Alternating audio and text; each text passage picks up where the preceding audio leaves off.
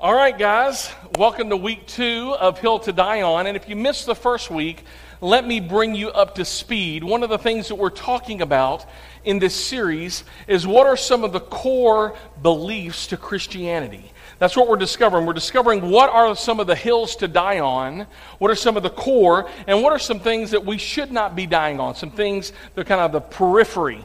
And it's okay to have beliefs, it's okay to have creeds, but one of the things we learned last week that if everything is important, then nothing is important. Another way of saying this is that there are some beliefs that we hold closed-fisted, which means we can't compromise on those. There are other beliefs that we hold open-handed, that, yeah, they're important, but they're not crucial to the faith. And you know, one of the things, how many of y'all, by the way, have you done your homework from last week? Let me see you. Good job. Way to go, Greg. I see you, dude. That's awesome. Now, one of the things that I would encourage you to do as you do that, if you haven't already, it's actually in your bulletins, is you got to figure out what are some of the core and what aren't. And just because they're not core doesn't mean they're not important. But you need to ask and answer this question: what is essential to believe in order to become into faith with Jesus Christ? This question will be up on the television. What is essential to believe in order to come to faith in Jesus? That's the question that we're asking. And one of the things that we discovered last week is whatever you put at the core, whatever hills you're going to die on, you have to include love. You have to include love because Jesus says of all of those things that love is the most important. Loving God, but also loving other people and loving other people that might disagree with you about your beliefs. Now today we are looking at the idea of should faith and politics mix? How many of y'all are a little nervous that I'm even bringing this up? All right, thank you. Just as you are nervous, I am also very nervous. And I'll tell you, I'll say this before, when I get nervous, the bottom of my feet sweat. So I take off my shoes because if not, I will slip and fall, and y'all don't want to see that. So this is a nervous topic because this is not an emotionally neutral topic, especially in 2016, right? Why in 2016? Everybody knows, unless you've been hiding under a rock, that we are electing a new president. And everybody is fighting. Everybody's kind of saying, you got to do it this way, and you got to vote Republican, you got to vote Democrat, you got to vote Tea Party, you got to vote Libertarian, whatever it is. And we're all just kind of fighting, trying to get our people in there. And it's just, we fight it for our party, our political candidate, and we're trying to get the person we want into the Oval Office. Now again, I've talked to so many people, and so many people, the talking heads, I've listened to the radio. One of the things I've heard a lot about this election season in 2016 is that everybody's worried. That there is so much tension. There are people who are afraid. There's a period of uncertainty because the economy, the economy's kind of going up, but has anybody else noticed that gas has went up for 50 cents the past week? Besides myself, right? It's just uncertain. And there's this level of anxiety I think all of us feel. There's a level of fear. There's a sense of insecurity. And so many people on both sides of the aisle are just predicting gloom and doom unless they get their political candidate into the Oval Office. There are some people who are freaking out that if Hillary becomes president, and then other people on the other side are freaking out if Trump becomes president, because when Trump tells Putin, you're fired. What's going to happen when he fires some type of, political or, a bomb, all that stuff? It's like, oh my gosh, right? Everybody's worried. It doesn't matter if you're a Democrat or Republican. Everybody's worried about the future. And people are thinking, unless we get our candidate in the Oval Office, then everything's going to go to hell in a handbasket. There's so much insecurity, uncertainty, and fear around this presidential election. And I'm hearing so many Christians in our country, especially in this election cycle, especially with our economy being unsure, it's like Christians are losing their ever-loving minds. And I'm sure Jesus must look at us and think, what? You are living in the United States of America and you're freaking out because who might become president? About the economy? Have you forgotten the God that you follow? Have you forgotten that Jesus, that I walked into Jerusalem, rode down Main Street knowing that I was going to be arrested, beaten, and that I was going to die? Now tell me again, what are you worried about? I mean, it's kind of embarrassing if you think about it. And if you think it's embarrassing enough, wait till you read the verses that we're going to look at today.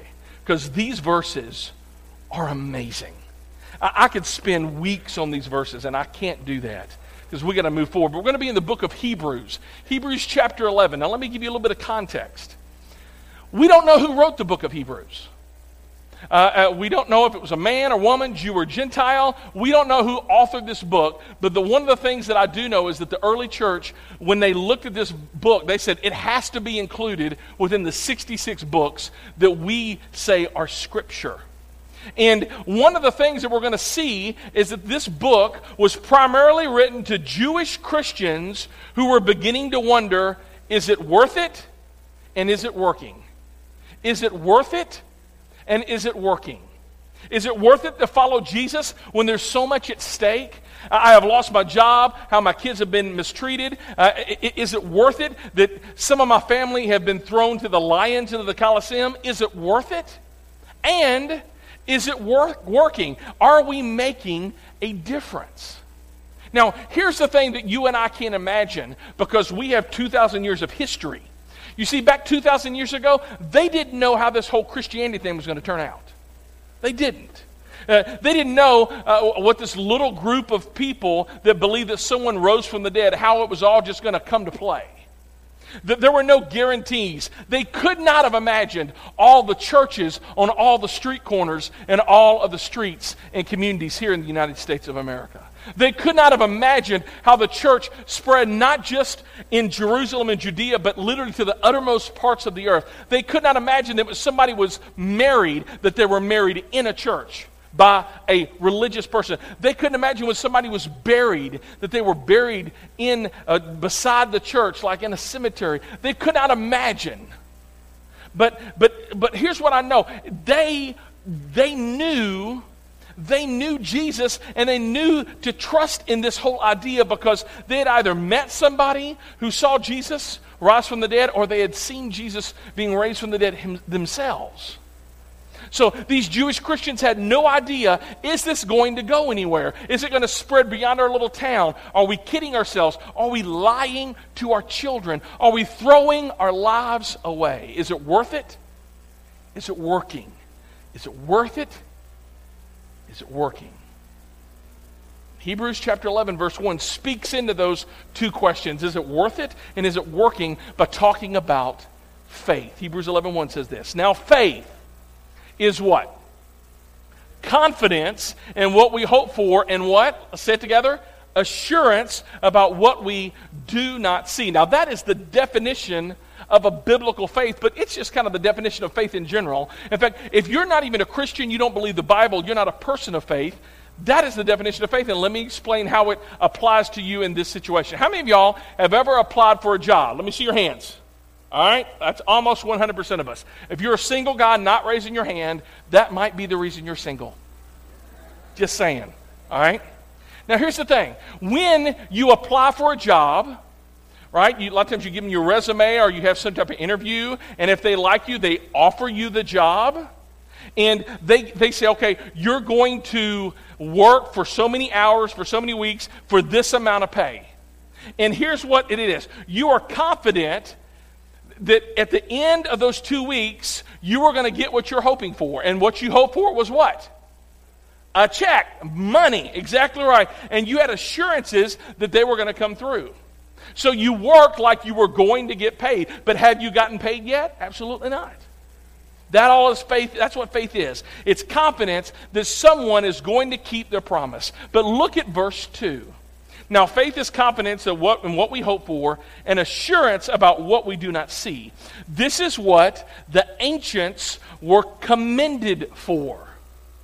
Now, the author goes through the entire Old Testament and begins to tell these stories and these talks, and he talks about all of these famous people that you grew up hearing in Sunday school, and if you grew up in church, you've heard a lot of these names. Abraham, Sarah, Isaac, Jacob, Joseph, Moses, David, Daniel, Samson, Rahab, this list and list and list of names over generations and generations and generations. These people were commended because God made them a promise, and they lived their lives as if God was going to keep his promise.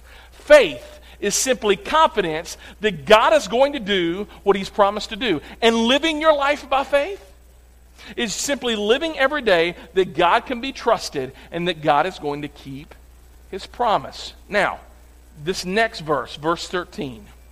All these people were still living by faith. That means they got up every single day and lived their life as if God was going to keep his promise. They were living by faith when they what? Died. Well, stop out. They didn't get the paycheck. They lived their entire life trusting God and living as if God was going to keep his promise, but they never saw God actually come through. They did not receive the things promised. They only saw them and welcomed them from a distance. God said to Abraham, I am going to create a massive family out of your son. And that out of your son, an entire nation is going to spring forth. The whole world will be blessed through your descendants. But Abraham never saw that fulfilled. Abraham and Sarah couldn't have kids. But when Abraham turned 100 and Sarah turned 90, Sarah got pregnant. Oops. Right? And what do you do with a baby when you get pregnant at 90? Well, you either laugh or cry. They chose to laugh. They named him Laughter. I can't even make this up. Isaac, which means laughter. But yes, they had a child, but they didn't see this child become a great nation. They didn't see that the entire world was going to be blessed. But here's what you're going to realize is that what's so amazing is that eventually happened, but Abraham never saw it. Jacob never saw it. Isaac never saw it. Moses didn't see the fulfillment. Generation after generation after generation, yet there was always this group of people that had faith in God because they believed that God was going to come through, but they never saw him come through. Now think about this. How convicting is that of us? You and I, we pray on Monday, and if God hasn't shown up by Thursday, we freak out, right? I mean, you're not sure that there is a God. I gave God 4 days, and I'm going to give him an extension because I know he may not think that, my prayer request is important. I'm wanting to get a date by Friday, so I'm going to give you another week. And if you don't give me that date, then I'm just going to go to another faith. And God doesn't come through, or maybe God doesn't answer your prayer, someone gets sick anyway, something bad happens, and it's like, how can I believe in a God who's so untrustworthy? That's how you and I are. And this group of people would say, what? I mean, we lived our entire life trusting God, and we never saw him come through on his promise, yet we trusted him anyway. And you're like, I'm going to give you 4 days? The author keeps on pushing down. Look what he says next. These Old Testament people, that others were tortured. Some faced jeers and flogging, while still others were chained and put in prison. They were stoned. I had to explain this first service. Stoned here means that somebody took stones and they hurled it at them. It wasn't like they were in Colorado smoking something, okay? Different. I know I'm one church people. They were stoned. They were sawed in two. They were put to death by the sword. All right? And I'm going to keep on going. They went about in sheepskins and goat skins, destitute, persecuted, mistreated. And it's like the author right here pauses. He puts his pen down and he pushes back a little bit and he muses and he kind of looks off into the distance and he thinks for a minute. And suddenly, the emotion of all of these stories of Abraham who left everything, of Moses and Pharaoh and Joshua and the Canaanites and David and Goliath and Daniel in the lion's den, they all just kind of overwhelm him. And the author thinks of all of these amazing people who were connected by faith. And he connected the dots all the way back to the first century when he's writing this. And then he begins to think this, oh my gosh, what if they had given up? What if they had been unfaithful? What if they had given up on the promises of God? And then he writes one of the most powerful statements in this entire book. He says this: they went around in sheepskins and goat skins, destitute, persecuted, mistreated. And then he says this: the world was not worthy of them. Maybe when he was thinking about his own gripes and complaints, the fact that sometimes he was tempted to abandon God because God didn't come through by Thursday, the author thinks the world was not worthy of them. Did you know that there was once a version of faithfulness to God that elicited heroic living? Do you know that there was once a version of Christianity, once upon a time, that caused people to stand back and said, oh my gosh, can you believe it? Who are these people? There was once a version of Christianity that caused people to stop and stare. There was once a version of Christianity that caused people to be so impressed that even if they didn't believe what they believed, they were in awe because of their faith. Verse 39, these were all commended for their faith. Look at this, and he reminds us, yet how many of them? How many of them? None of them received what had been promised. And this next part is really good because this is where you and I come in. Since God has planned something better for us, the reason why God didn't come through on his promise on the previous verse, the reason why God didn't come through on their promise while they were alive is because God had something bigger and something better for the entire world. Here we are, halfway around the world from where all of this was written. We're celebrating a Jewish carpenter. Wow, God was up to something so big and so much better that the reason why God didn't come through for them is because he wanted to come through something amazing for us. There's the us. That only together with us, they would be made perfect. Now that word perfect, the Greek word perfect, there literally means a completion of God's plan. Let me summarize it this way. They were looking forward and they were faithful. They didn't see any of the plans and the promises come together, yet they remained faithful. We, on the other hand, we're looking back and we are fearful. If you think about it, there's so much evidence for us that God made that promise to Abraham and God fulfilled it through Jesus, and that Jesus was raised from the dead. The church was launched and not only survived but thrived, and here we are 2,000 years later. There's so much evidence for us. There's so much reason for us to trust God and his faithfulness. We have absolutely no reason in the world to be fearful. We should be the most fearless, the most confident, the most humble people on the planet, not because of what God had promised, but because of what God has done. We are on the other side of God's promise. So now he says to his first century audience, now let me tell you what to do. In light of all of those things that have happened, he says, therefore. Now, anytime you see therefore, you got to stop and ask, what is it there for? In light of God, what God has done, in light of the fact that God has kept his promise, in light of the fact that these men and women, all of these people were faithful even when God didn't seemingly come through in their life, he says, therefore, since we are surrounded by such a great cloud of witnesses. And he's talking about all of these Old Testament saints. Abraham, Isaac, Sarah, Jacob, Rahab, Samson, David, all of this, Daniel, all of these people. Isaiah, Jeremiah, Hosea, all of these people. He's talking about, and for us, it gets even better because we not only have the Old Testament saints like they had, but we now have all of the New Testament. There's Peter, right? There's Paul, there's Mary. They form a really good trio group. Nobody got that in the first service either. I need to cut that out. Okay. There's all the people in the first, second, third century. There's Augustine. There's all of the Christians that in the 15th and the 16th centuries that translated the Bible into the languages of the people in Europe. We talked about many of those last week. There was Wycliffe and Tyndale and Luther.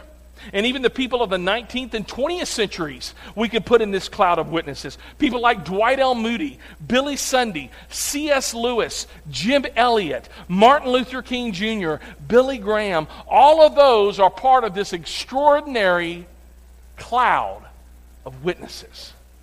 That God can be trusted. Is it worth it? Is it working?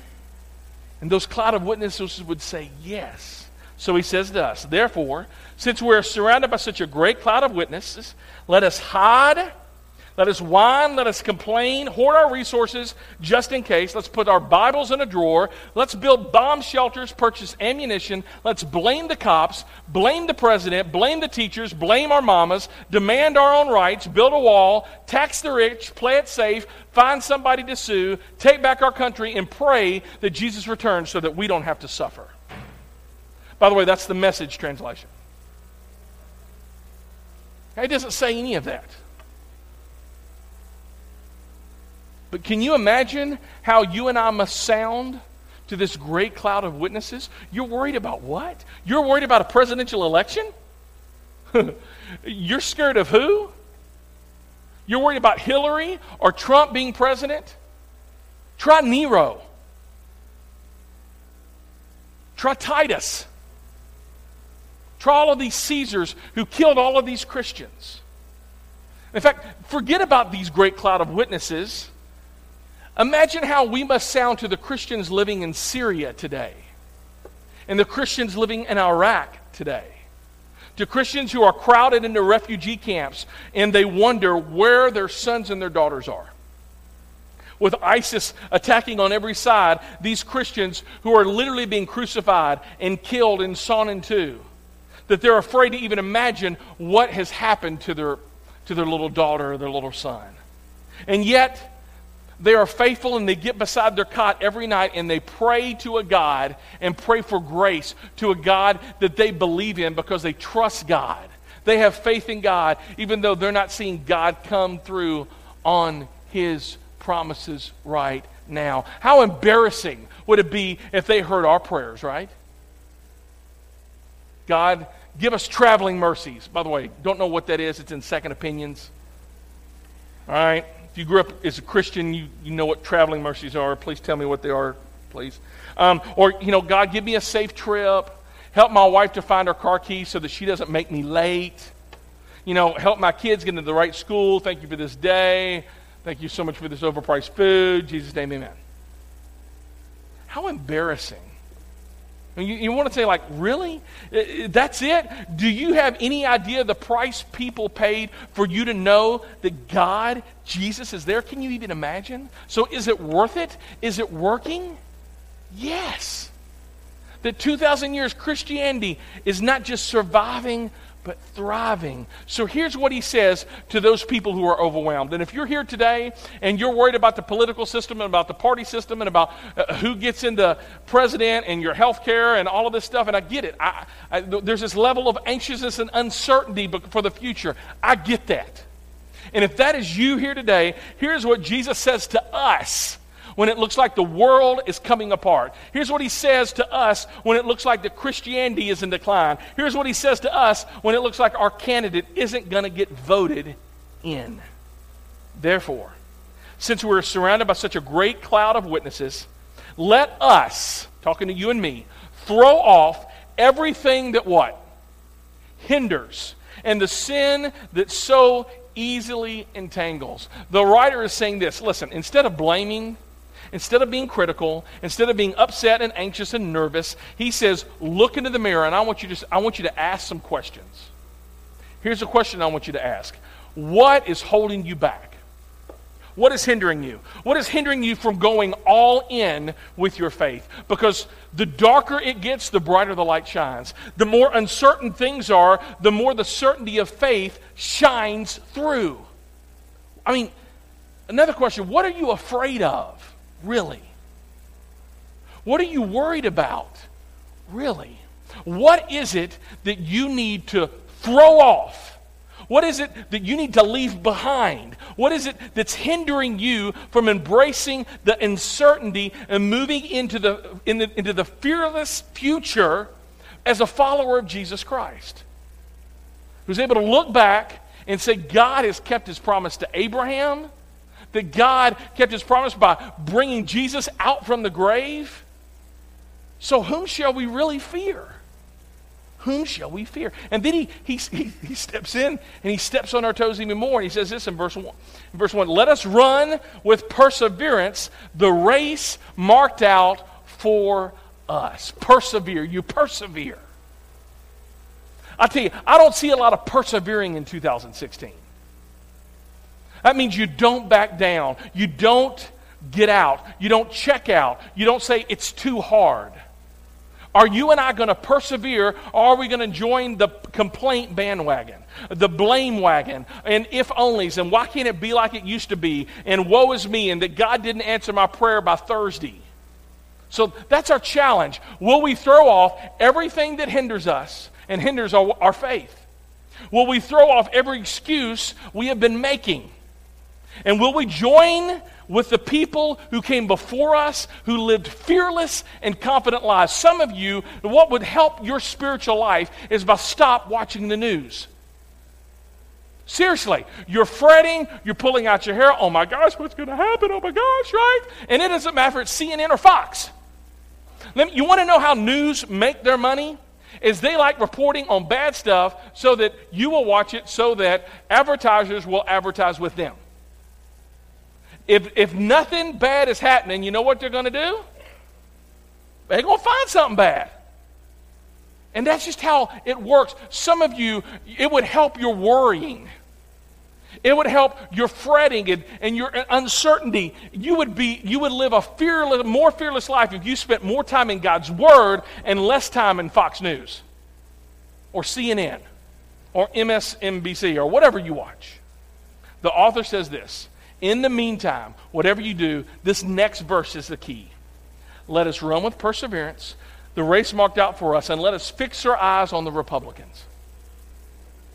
You do that.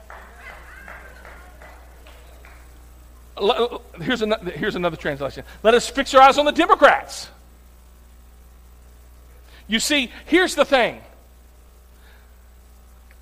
Go to the next slide if you would. Whatever you put in that blank is going to determine how you live your life and how you view your culture and your world.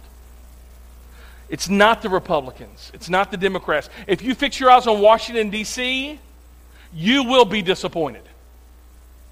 If you fix your eyes on the Senate, you're going to be cynical. It's not the state capitol, not any political figure or any person. If you fix your eyes on any person running this fall, you will lose heart. You will grow weary. You will be fearful. You will worry. You will live in uncertain times. You will be insecure. So whatever you fix your eyes on, whatever you put in this blank, is going to determine how you live your life. Let us run with perseverance the race marked out for us. Let us fix our eyes on who? By the way, if you didn't grow up in church, the one word you can put in there and always be right is what? Jesus. Let us fix our eyes on Jesus. You see, that's our problem. Because for many of us, we don't fix our eyes on Jesus. It's Republicans. It's Democrats. It's donkeys. It's elephants. It's libertarians. It's Tea Partiers. It's whatever. And whatever you put in that blank, our eyes are fixed on the wrong things. Our eyes are fixed on safety and security and getting ahead and living an American dream. And who can we blame when the American dream becomes a nightmare? Who can we blame in Washington? Who can we blame for our culture and our nation? And as long as our eyes are fixed there, we will not run with endurance. We will be scared. We will miss every opportunity and our responsibility to be light into this culture. What are your eyes fixed on? What are they fixed on? If you fix your eyes on anything or anyone but Jesus, you will grow weary. You will lose heart. You will become cynical and jaded and fearful and insecure. Let us run with perseverance the race marked out for us. Let us fix our eyes on Jesus. Jesus always becomes the point of reference. That every single day, with whatever your anxiety, you take it to Jesus. With all of the fear, with all of the news, with all the economy, of all the ISIS going on in the world, of all the elections, whatever happens next, you ask this question, threefold question. Here it is. What would Jesus do? What would Jesus say? And how would Jesus respond? What would Jesus do? What would Jesus say? How would Jesus respond? Let's say that together, can we?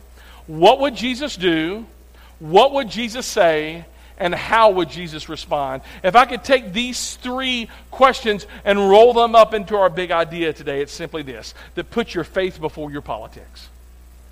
I am challenging you to put your faith before your politics. That you put your faith filter up front and you put your political whole persuasion, whoever you're loyal to, what party, you put that in the back.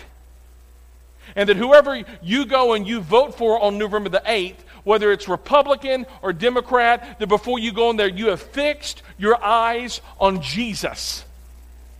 That Jesus is our goal. That our salvation will not come from Washington, D.C. I mean, think about it. When you face it for no other reason, nobody goes to Washington, D.C. when they die, do they?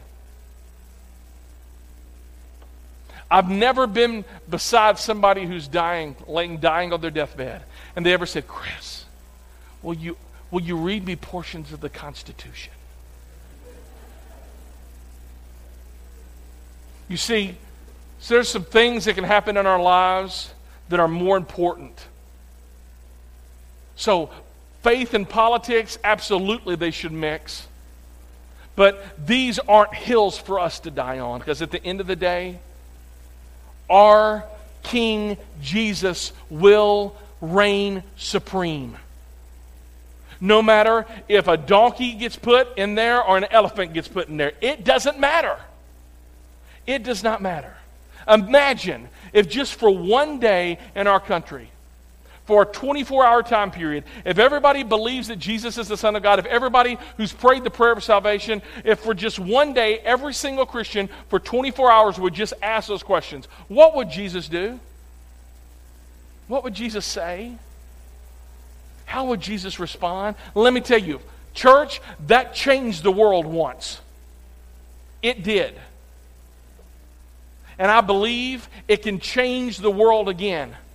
But our world will change not when we vote somebody into office, but when God, Jesus, reigns supreme in your life. And it's got to be more than just Sunday.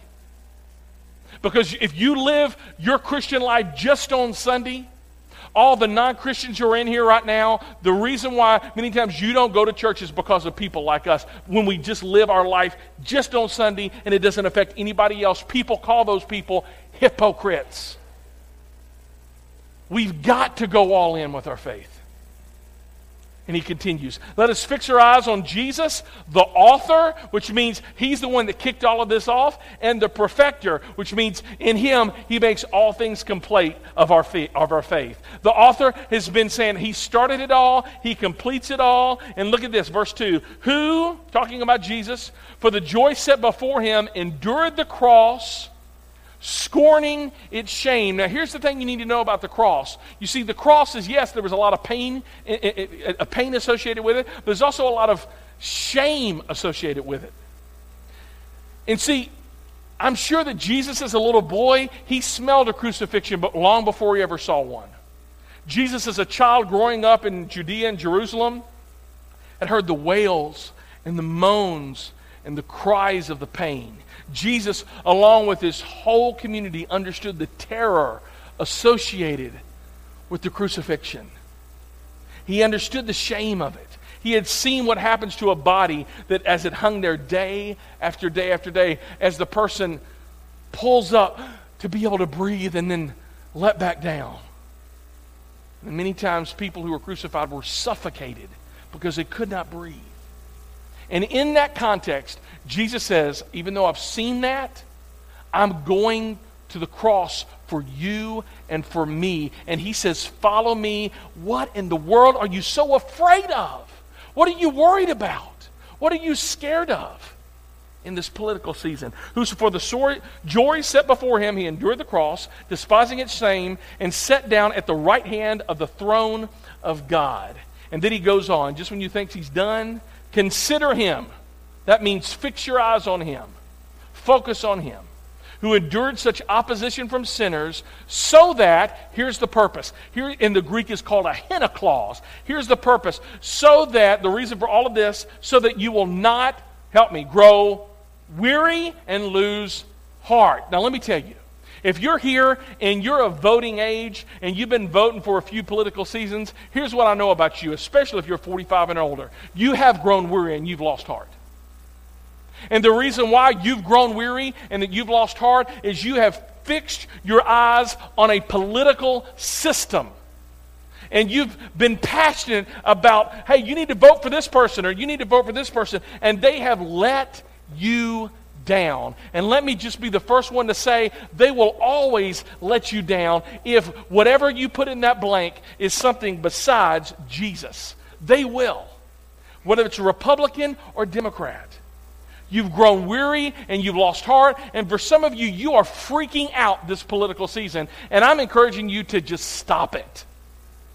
Because what are you sharing to the younger generation? What are you showing them of faith? That unless you get your candidate in office, then everything is going, and you freak out and you're like worried. And it's like, where is Jesus? Where is faith in all of this? See, what you're showing them is a lack of faith. And Hebrews 11:6 says, without faith, it is impossible to please God. And you think it's all going to come unraveled. Let me tell you, it's all going to come unraveled if you as a Christian don't live like a Christian 7 days a week. And even then, it won't come unraveled because Jesus, even though we are faithless, He is faithful. That's what 2 Timothy says. You're going to get me preaching. You see, it's not about our faithfulness. It's about that He is faithful. That things aren't going to unravel. And if they do, it's because He wants them unraveled. Nothing can be further from the truth. Yes, government matters, policy matters, but neither of these matter as much as men and women who understand this next word. Faith. Faith. That God keeps His promises, that nothing can thwart the plans of God. We know this from the Old Testament. We know this from the New Testament. We know this because the most powerful person in Judea, Pilate, who looked at Jesus and says, what is truth? Who said, crucify Him, game over, He's done, He's dead, He's gone. The only reason you know who Pilate is, you know the reason? Come on now. The only reason you know who Pilate is because you know the story of Jesus. You know the story of a Jewish carpenter, and this Roman governor becomes a footnote in Jesus' history. We have nothing to fear. So let's stop freaking out. Can we? Thank you. Now, if you're here and you're younger and you're like, I'm just starting to vote, or maybe you've only voted maybe a couple of elections, let me just say this to you. Don't fix your eyes on social media.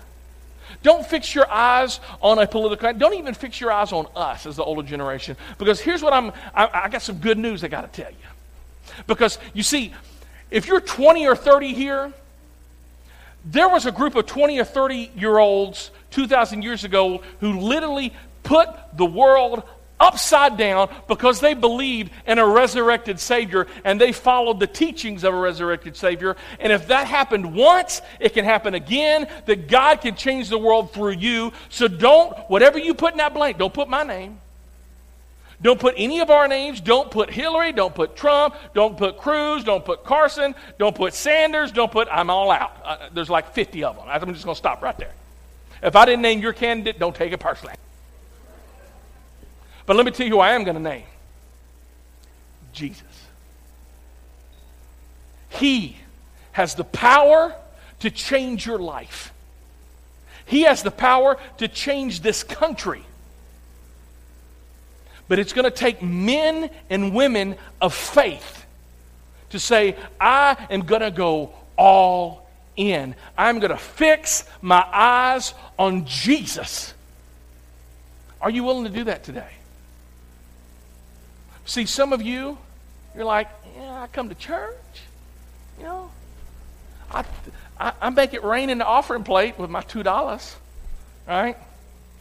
I mean, I grew up and I was baptized as a baby. Doesn't that count?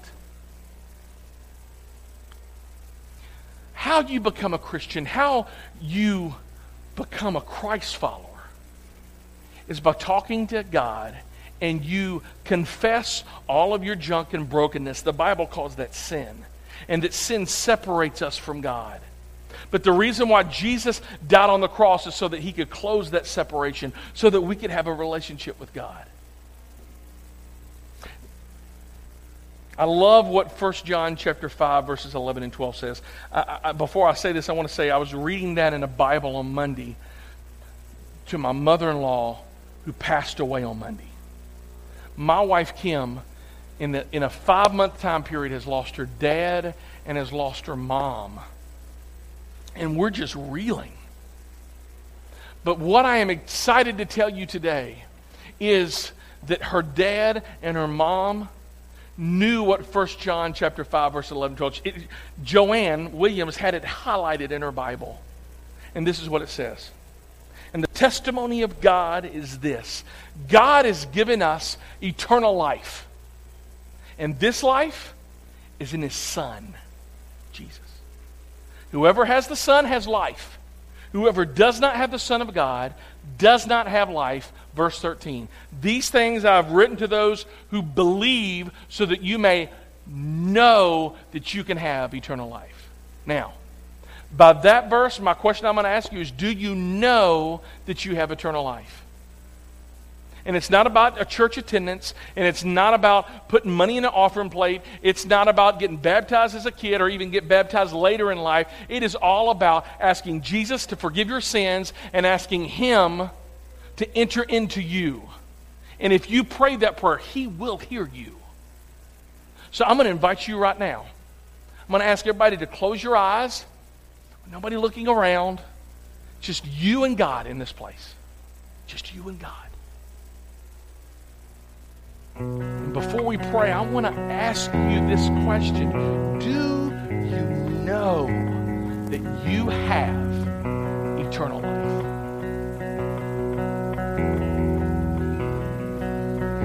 Not hope for. Not, I hope I'm good enough. You're not good enough. But there once lived the God-man who was good enough. And if you want to fix your eyes on Jesus this week, it starts by right now asking Him into your life. So would you pray a prayer like this with me? Heavenly Father, God, I come to you today and I lay it all out there. All of my junk, all of my sin, all of my addictions, all of the stuff I've done that just is just nasty. And God, I pray that you would forgive all of that. And Lord, I pray that your Son Jesus would enter into my heart, into my life, and to make me new. That He would wash me whiter than snow, all of that stuff that He would remove, and that I would be your child. So that I can know I have eternal life. So that I can fix my eyes on the Savior who gave His life for me. Thank you for hearing this prayer. In Jesus' name, amen. Now, if you prayed that prayer, I'm going to invite you after the service, after we get finished singing, that there's going to be some staff at the Next Steps tent, and we would love to be able to celebrate with you and kind of show you what your next steps look like. But as we stand and sing, I just want you to sing like you're fixing your eyes on Jesus. Can you do that with me this morning? Can you do that with me this morning? Let's all stand up and let's sing. Let's go for it, church.